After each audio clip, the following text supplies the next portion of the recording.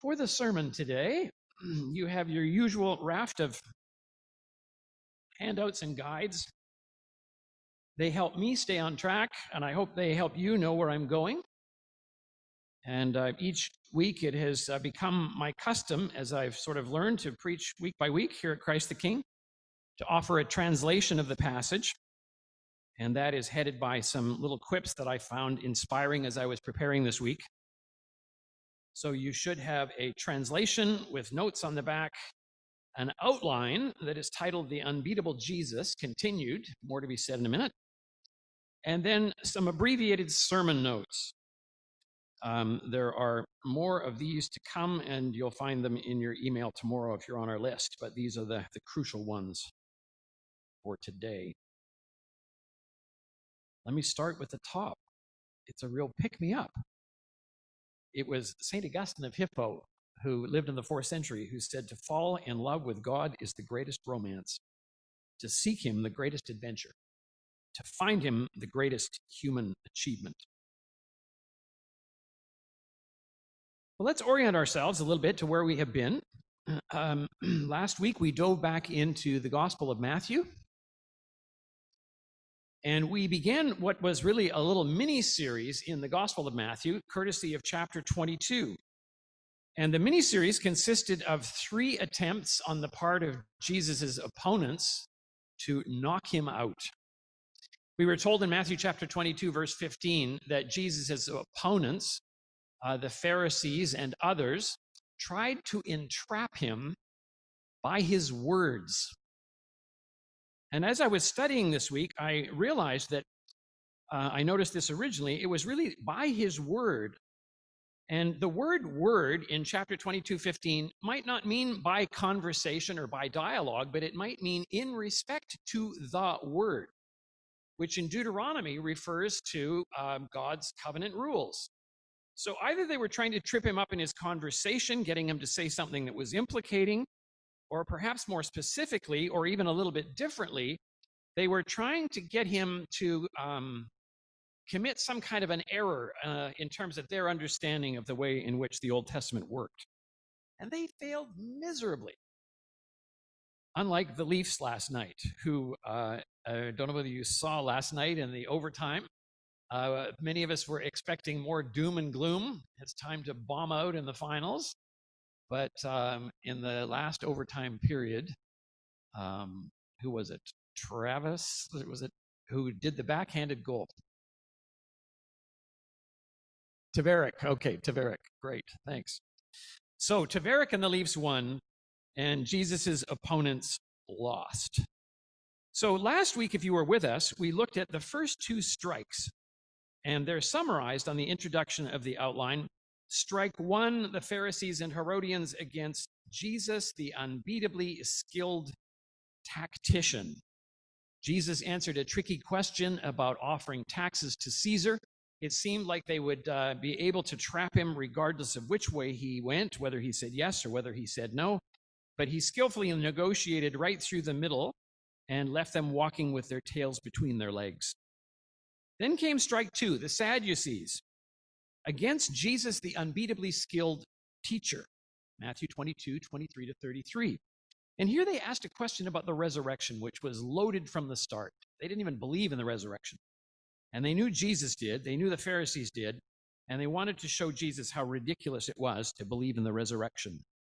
And Jesus, again, by playing their own game, by using the Torah as his basis, their scriptures, he showed them how God is not the God of the dead, but the God of the living, and that there is life after the grave.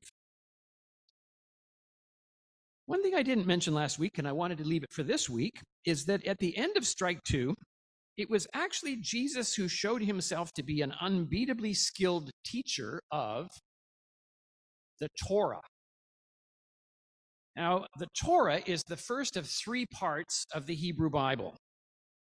And that leads me to a question that's going to be important for our sermon this week. It's not kind of a throwaway trivia couple of lines, but if the Torah is the first part of the Hebrew Bible, and if you have a pen, which you do because you're going to fill out that information card, I hope and pray this week, There are three parts to the Hebrew Bible. There is the Torah, which is the law, the first 5 books. And then there is the blank, which in Hebrew is called Nevi'im. And then there is the blank, which is called the Ketuvim. Anybody here been to theology school recently enough to know what those are? Maybe you've done Hebrew. Ben, you want to take a shot? You're very close. Yes, right. 90%. A minus, A, close to A. The second of the prophets, which are what are the word Nevi'im in Hebrew. Yes, and then the wisdom literature, it's more broadly categorized than the wisdom literature, but it's called the writings. So if you're filling in the blanks, which might keep you awake on a rainy Sunday afternoon, it's the law, the prophets, and the writings, because Jesus is soon in our passage going to refer to the law and the prophets. And the writings are going to become important in the second part of our session. So we're not just doing sort of meaningless CFRB Sunday morning trivia. We're doing a little bit of trivia that has some significance. And it's interesting to note that the Jewish people call the Bible the Tanakh. And that is an acronym that comes from the first letter of the word Torah, the first letter of the word Nevi'im, and the first letter of the word Ketuvim. And they just put vowels in between, and it comes out being Tanakh. That is what the Jews call the Old Testament, which is exactly the same as ours, except that the order of books is different than in ours in some cases. All right, well, before we come to look at strike 3, an expert Bible teacher against Jesus, the unbeatably skilled Bible interpreter, verses 34 to 40 of your passage, which Y read nicely and well for us, I just thought that it might be helpful at the beginning of the sermon to come clean about what my bottom 3 lines are. And I hope I don't give away so much of it that you end up not listening for the balance. But clarity is an important thing. And there are some things here that I haven't said as often as I might have, even though we're in the midst of a series on the Gospel of Matthew. Number 1 is not just about Matthew and not just about Jesus, it's about us. And it's hard for us as Gentiles to get a sense of the importance of it. Matthew, the author of the first gospel, sees himself as a scribe. A scribe. Now, in Matthew's gospel, there are 2 kinds of scribes, bad guy scribes and good guy scribes. And Matthew is also obviously a good guy scribe. And so is Jesus, according to Matthew, many people think. And so Matthew sees himself as a scribe. And I've defined scribe very loosely, and this applies to us as a disciple-making Bible interpreter and teacher who was mentored by the master rabbi, Jesus himself. That's why Matthew wrote his gospel. He learned from Jesus. He learned from Jesus how to interpret the Bible, and he records the teachings of Jesus in order for us to understand the Bible. And Matthew wants us to do the same. Compare the Great Commission at the end of Matthew's gospel, where we are to go into all of the world, making disciples, baptizing them in the name of the Father and the Son and the Holy Spirit, and teaching them to obey the commands that Jesus gave. I want to put in a little bit of a plug here under item number 1 as kind of a justification for what we do and what the previous rector of Christ the King did. We spend a lot of time at Christ the King trying to expound the scriptures, and we do it systematically week by week as we go through a book. And that's not to say that other people don't do it effectively. It's simply our preference. But if there are ever times when you sort of wish you were saying to yourself, Keith, 2 years ago, or Glenn in the present, just lay a little light on the Bible stuff and just give us the goodies that come out the vending machine. Tell us how to live life a little better this week. That's not what Matthew wants. That's not what Jesus wants. These were Jews. We're not. And Jews are people who are committed to a book and who are committed to absorbing themselves in the wonderful world of this book and letting it influence them. As John Stott once put it, a Christian with his Bible ought to be like a dog with a bone. You get both hands over it and you chew on it and you mull over it and you drool on it and you just spend hours mulling on it because it's nourishing and it's what dogs do. I want to suggest that what Matthew wants us to do as Christians is to mull over the text, to ponder it, not because we're nerds or eggheads, but because the word is life-giving and it points us to Jesus. It's inspired by the scriptures. It's inspired by the Spirit, rather. So that's the first point. Keep in the back of your mind that Matthew has an agenda. The Holy Spirit, through Matthew, has an agenda that we are to be like scribes, the good guy scribes who were Jews, who were all into learning about the Bible and who were all into interpreting the Bible.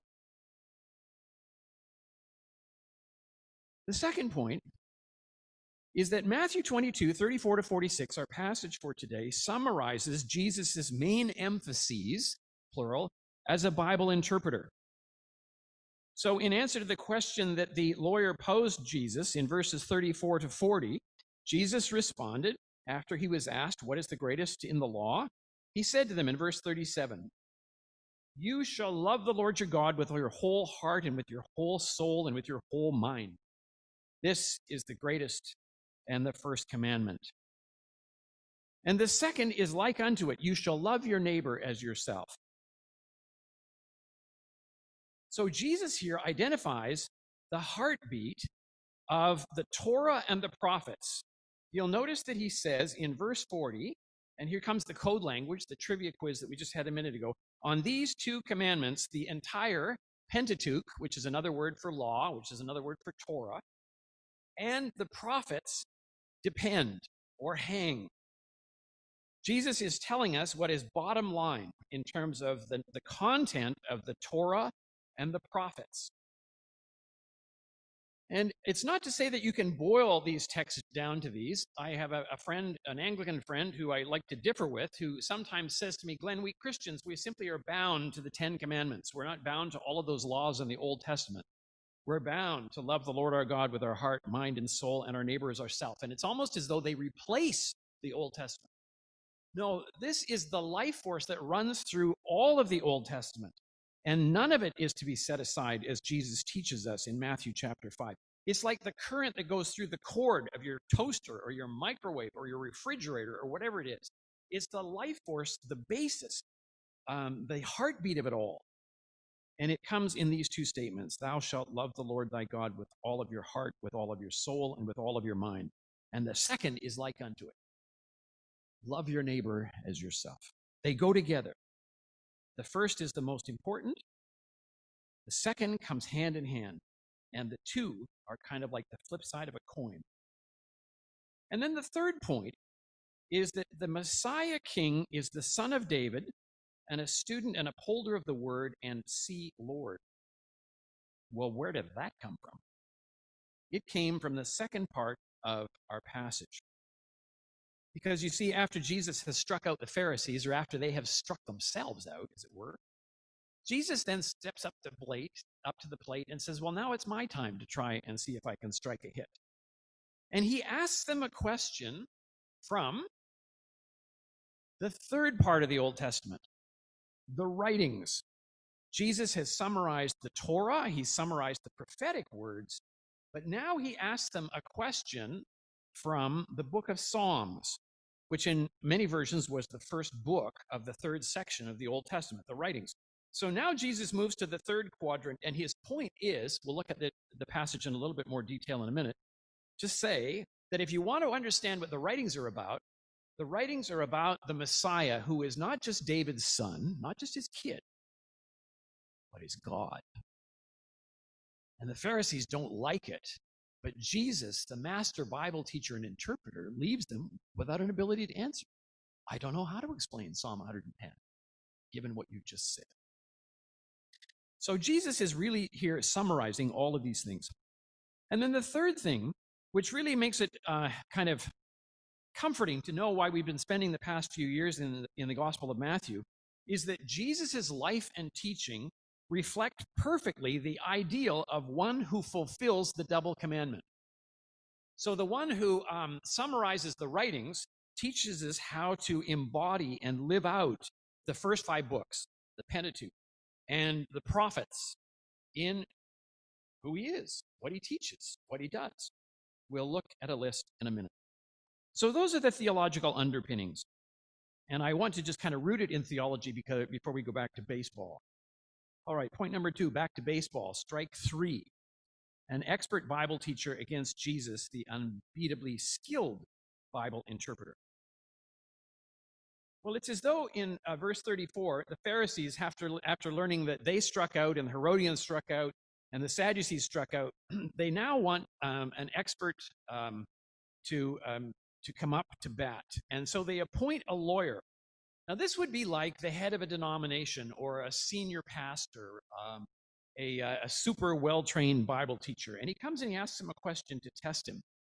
What he's got in mind, we don't quite know, because it's not obvious how he's trapping him. Maybe he's just testing his understanding of Mosaic legislation, like I mentioned in that word to begin with.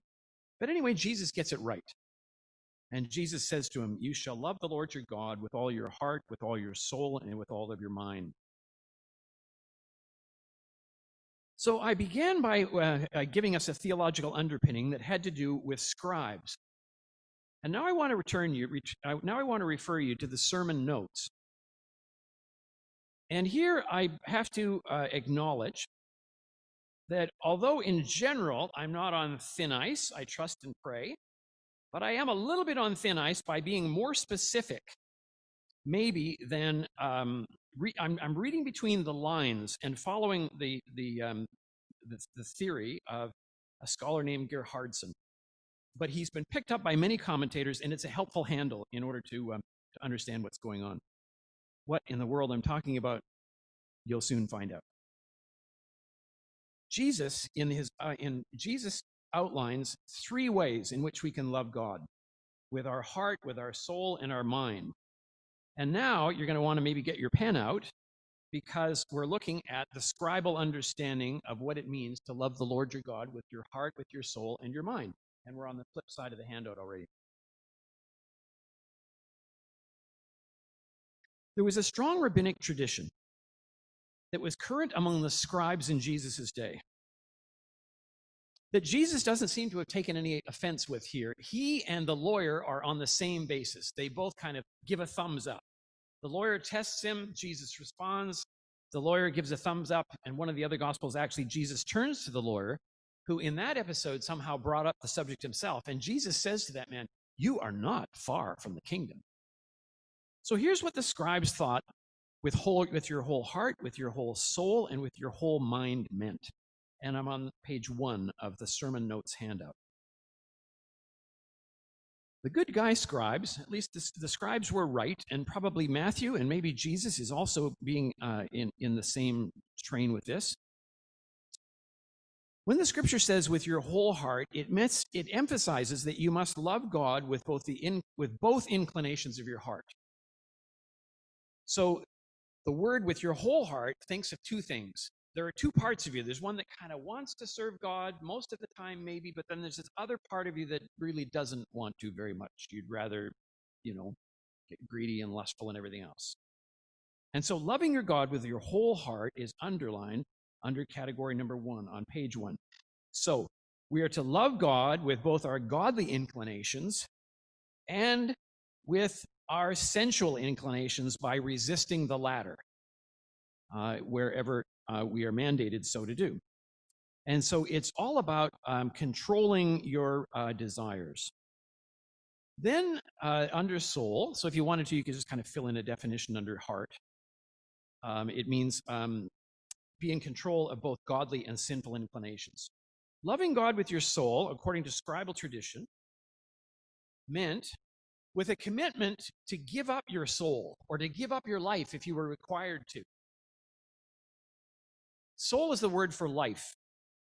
And so the rabbis and the scribes understood this to mean your whole being. You have to be ready to become a martyr in order to do that. Loving God with your whole soul means a commitment to give up your life, martyrdom at the most, and lesser things such as persecution. And I want you to hold this in your mind, because in a minute we're just going to kind of plug this into some passages in the Gospel of Matthew to see how it fits together and how what we've been learning over the past months kind of ties in with this. Then we come to the one about your mind or your might. And there are two understandings of this. I put one in the footnote, but the one we're going to follow is the one that is prescribed on page 1, and that is that loving God with your whole mind can actually also mean mammon. It's all of your resources apart from your life and body. So loving your God with your whole mind means not getting sidetracked by the love of money and by possessions and wealth. Now, that being the case, Gerhardsen points out how, in the temptation story of Jesus, Jesus passes the test of loving God with his whole heart. The first temptation, Jesus is tempted with food. He was supposed to be fasting. Satan offered him food, and he said, no, I'm going to deny that sensual inclination because it's not God's will. When he was taken on top of the Temple Mount, he was kind of offered to sort of put his life on the line and to throw himself off of the Temple Mount and to trust God to save him. And Jesus, in effect, was saying, it's not my time to come down from the temple. My time not to come down from the temple will be when I'm on the cross later on. And months ago, when we looked at Matthew chapter 4, we saw that Matthew, in the temptation story, it was really like boot camp for the cross. Because the opponents of Jesus said the same thing that Satan did. If you're the Son of God, why don't you come down from there? And that way we'll believe in you. So Jesus resists that temptation, and he loves God with his whole soul. And then with your whole might, if it does have to do with resources and the love of money, you remember in the third temptation that Jesus was tempted by Satan when Satan offered him all the kingdoms of the earth. And Jesus said, no, thank you. Don't need the possessions. Don't need the wealth. I'm content with what God has given me. Now, you could go through the same, and I'll leave it to you to do that if you wish, with the story of the sower in Matthew chapter 13. And it seems clear that in the story of the sower, you have, again, the same kind of temptations. What led the seed not to grow in one case was an illustration of the not loving your God with your whole heart. In the second case, it was a demonstration of not loving God with your whole soul. And in the third case, it was a case of not loving God with your whole might. And so the point seems to be, and I think is, that in a way, Jesus walks the talk and he teaches the talk. Here is what he's saying. Love the Lord your God with all your heart, soul, and mind, and your neighbor as yourself. And lo and behold, you read the gospel, and Jesus' teachings teach the love of God. The Sermon on the Mount does. And then his healings teach the importance of loving your neighbor as yourself. A woman with a hemorrhage. Touch her, I'll get defiled. She's my neighbor. I should love her as myself. I will heal her. A leper. And so the healing stories embody what it means to love your neighbor as yourself. Carry it on in the Gospels as we did on Maundy, Thursday. It includes washing another's feet. So that's how Jesus struck out in the third case, and how he in his life illustrates the importance of the first and the second commandment. Now, when Jesus finally gets his say, he says in verse 41, still being assembled as the Pharisees were, Jesus asked them, this sounds familiar. Remember, they learned this from Jesus in the first place. The Pharisees and the Herodians in the first test, they said this to him. What do you think about giving taxes to Caesar? And this is Jesus' style. He says, well, tell me now, what do you think about the Messiah? Whose son is he? Well, of course, the religious leaders sort of think, well, I'm not in kindergarten. Their response is, well, David's. Everybody knows that. And then Jesus, in verse 43, he invokes Psalm 110. And he says, well, how therefore does David, in the Spirit, call him Lord, saying, and here the logic is getting a little hard to follow, but it's actually not that hard once you get, I'll just offer a little explanation of it in a minute. The Lord said to my Lord, sit at my right hand until I put your enemies under your feet. If therefore David calls him Lord, how is he his son? Now, if you turn to Psalm 110, and I think I have it included in your sermon material, it's on page bottom of page 2.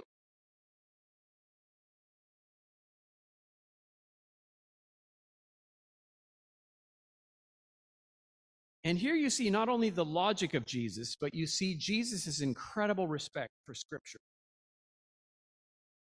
Psalm 110 has a title to it, and it says, A Psalm by David. That's a title. And many people think that the title is maybe not inspired. It's they're a little unsure of this, but Jesus does not lack certainty here. So here's how it goes. Jesus and the title attribute the psalm to David as the author. So that means that David is speaking in verse 1. And when he says, Yahweh says to my Lord, sit at my right hand until I make your enemies your footstool. Well, everyone acknowledges that the person who's sitting at the right hand is the Messiah. But David is here calling the Messiah my Lord. And so David says, how can he be the son of David if he calls the Messiah my Lord? And of course, this is Jesus' way of saying, guys, I'm not just the Son of Man. I'm not just the Messiah. And he has to be careful how he says this because he wants to gauge the timing of his own death according to his schedule. I am God. Well, they don't know what to do. Verse 45, if therefore David calls him Lord, how is he his son? Verse 46, no one was able to answer him a word. That's the same thing they tried to trip him up with in 22:15, a word. But now nobody wants so much as to answer him a word. Nor from that day on did anyone dare to ask him further. My point about the inspiration of the Bible is this. The theology of Psalm 110 hangs on the superscription. It hangs on the title. And there's much debate, even within Jewish circles, about whether the titles are inspired or not. But Jesus says, how therefore does David in the Spirit call him Lord? So Jesus is attributing to the title of Psalm 110 the inspiration of the Holy Spirit, and he hangs his whole theology on it. So that sets a high bar for our understanding of what many people, and I would own this term, the verbal plenary inspiration of Scripture. The words of Scripture are inspired by the Spirit. God says what he wants to say in the way that he wants to say it in the pages of Scripture. So there's a little kind of a theology lesson that comes with that. Now I want to come to the end. And I want to come to the end by just making sure that I've got all of my points. Yeah. In this passage, obviously, Jesus is rounding out his understanding of what lies at the core of the Bible's teaching with a reference to himself. So in one sense, Jesus is giving 3 commandments, 3 teachings. Love the Lord your God with all your minds, with all your heart, soul, and mind. Love your neighbor as yourself. And recognize that the Son of David is the Son of God and Lord. On page 3 is an appendix. And as we come to conclude and we think about how to apply this passage, I want to suggest what, in many ways, ought to be obvious. And that is that Jesus is the ideal example of how to apply the double commandment. You use the author and the embodiment of the 3rd commandment, as it were, the Son of God, the Son of David, and you look at his example. And I'm going to ask us, and here's where a little bit of a catch might come, and it might serve as a bit of a wake-up. Oh, no, my gosh, she's going to ask me to do something. I'm wondering if we could start with whoever wants along the back row over here. We'll choose the back. We're going to start with you, Roger. Okay, and we'll go along to Karina, Shina, as many people as we get. And if you don't want to read it, just say pass. Okay, so we're going to choose the seated people. And so, Roger, if you would stand up and read the first asterisk, and then Karina the second, Shina the third. And of course, all of the people in the back row are going to be wondering which one they have to read and are going to practice it. But everybody else gets to listen and kind of enjoy, okay? So here's the application. It's our Lord. Matthew, as the disciple described, goes to great lengths to show that Jesus not only teaches on the law, but also internalizes it and thereby fulfills it. In fact, when Jesus teaches on a topic, Matthew makes sure to emphasize that Jesus performs it as well. So these are examples, and we're going to hear them read out, if you don't mind, kind of loudly and forthrightly, to see how Jesus walks the talk. And as we hear how Jesus walks the talk, hopefully we'll learn how to walk the talk ourselves. Roger?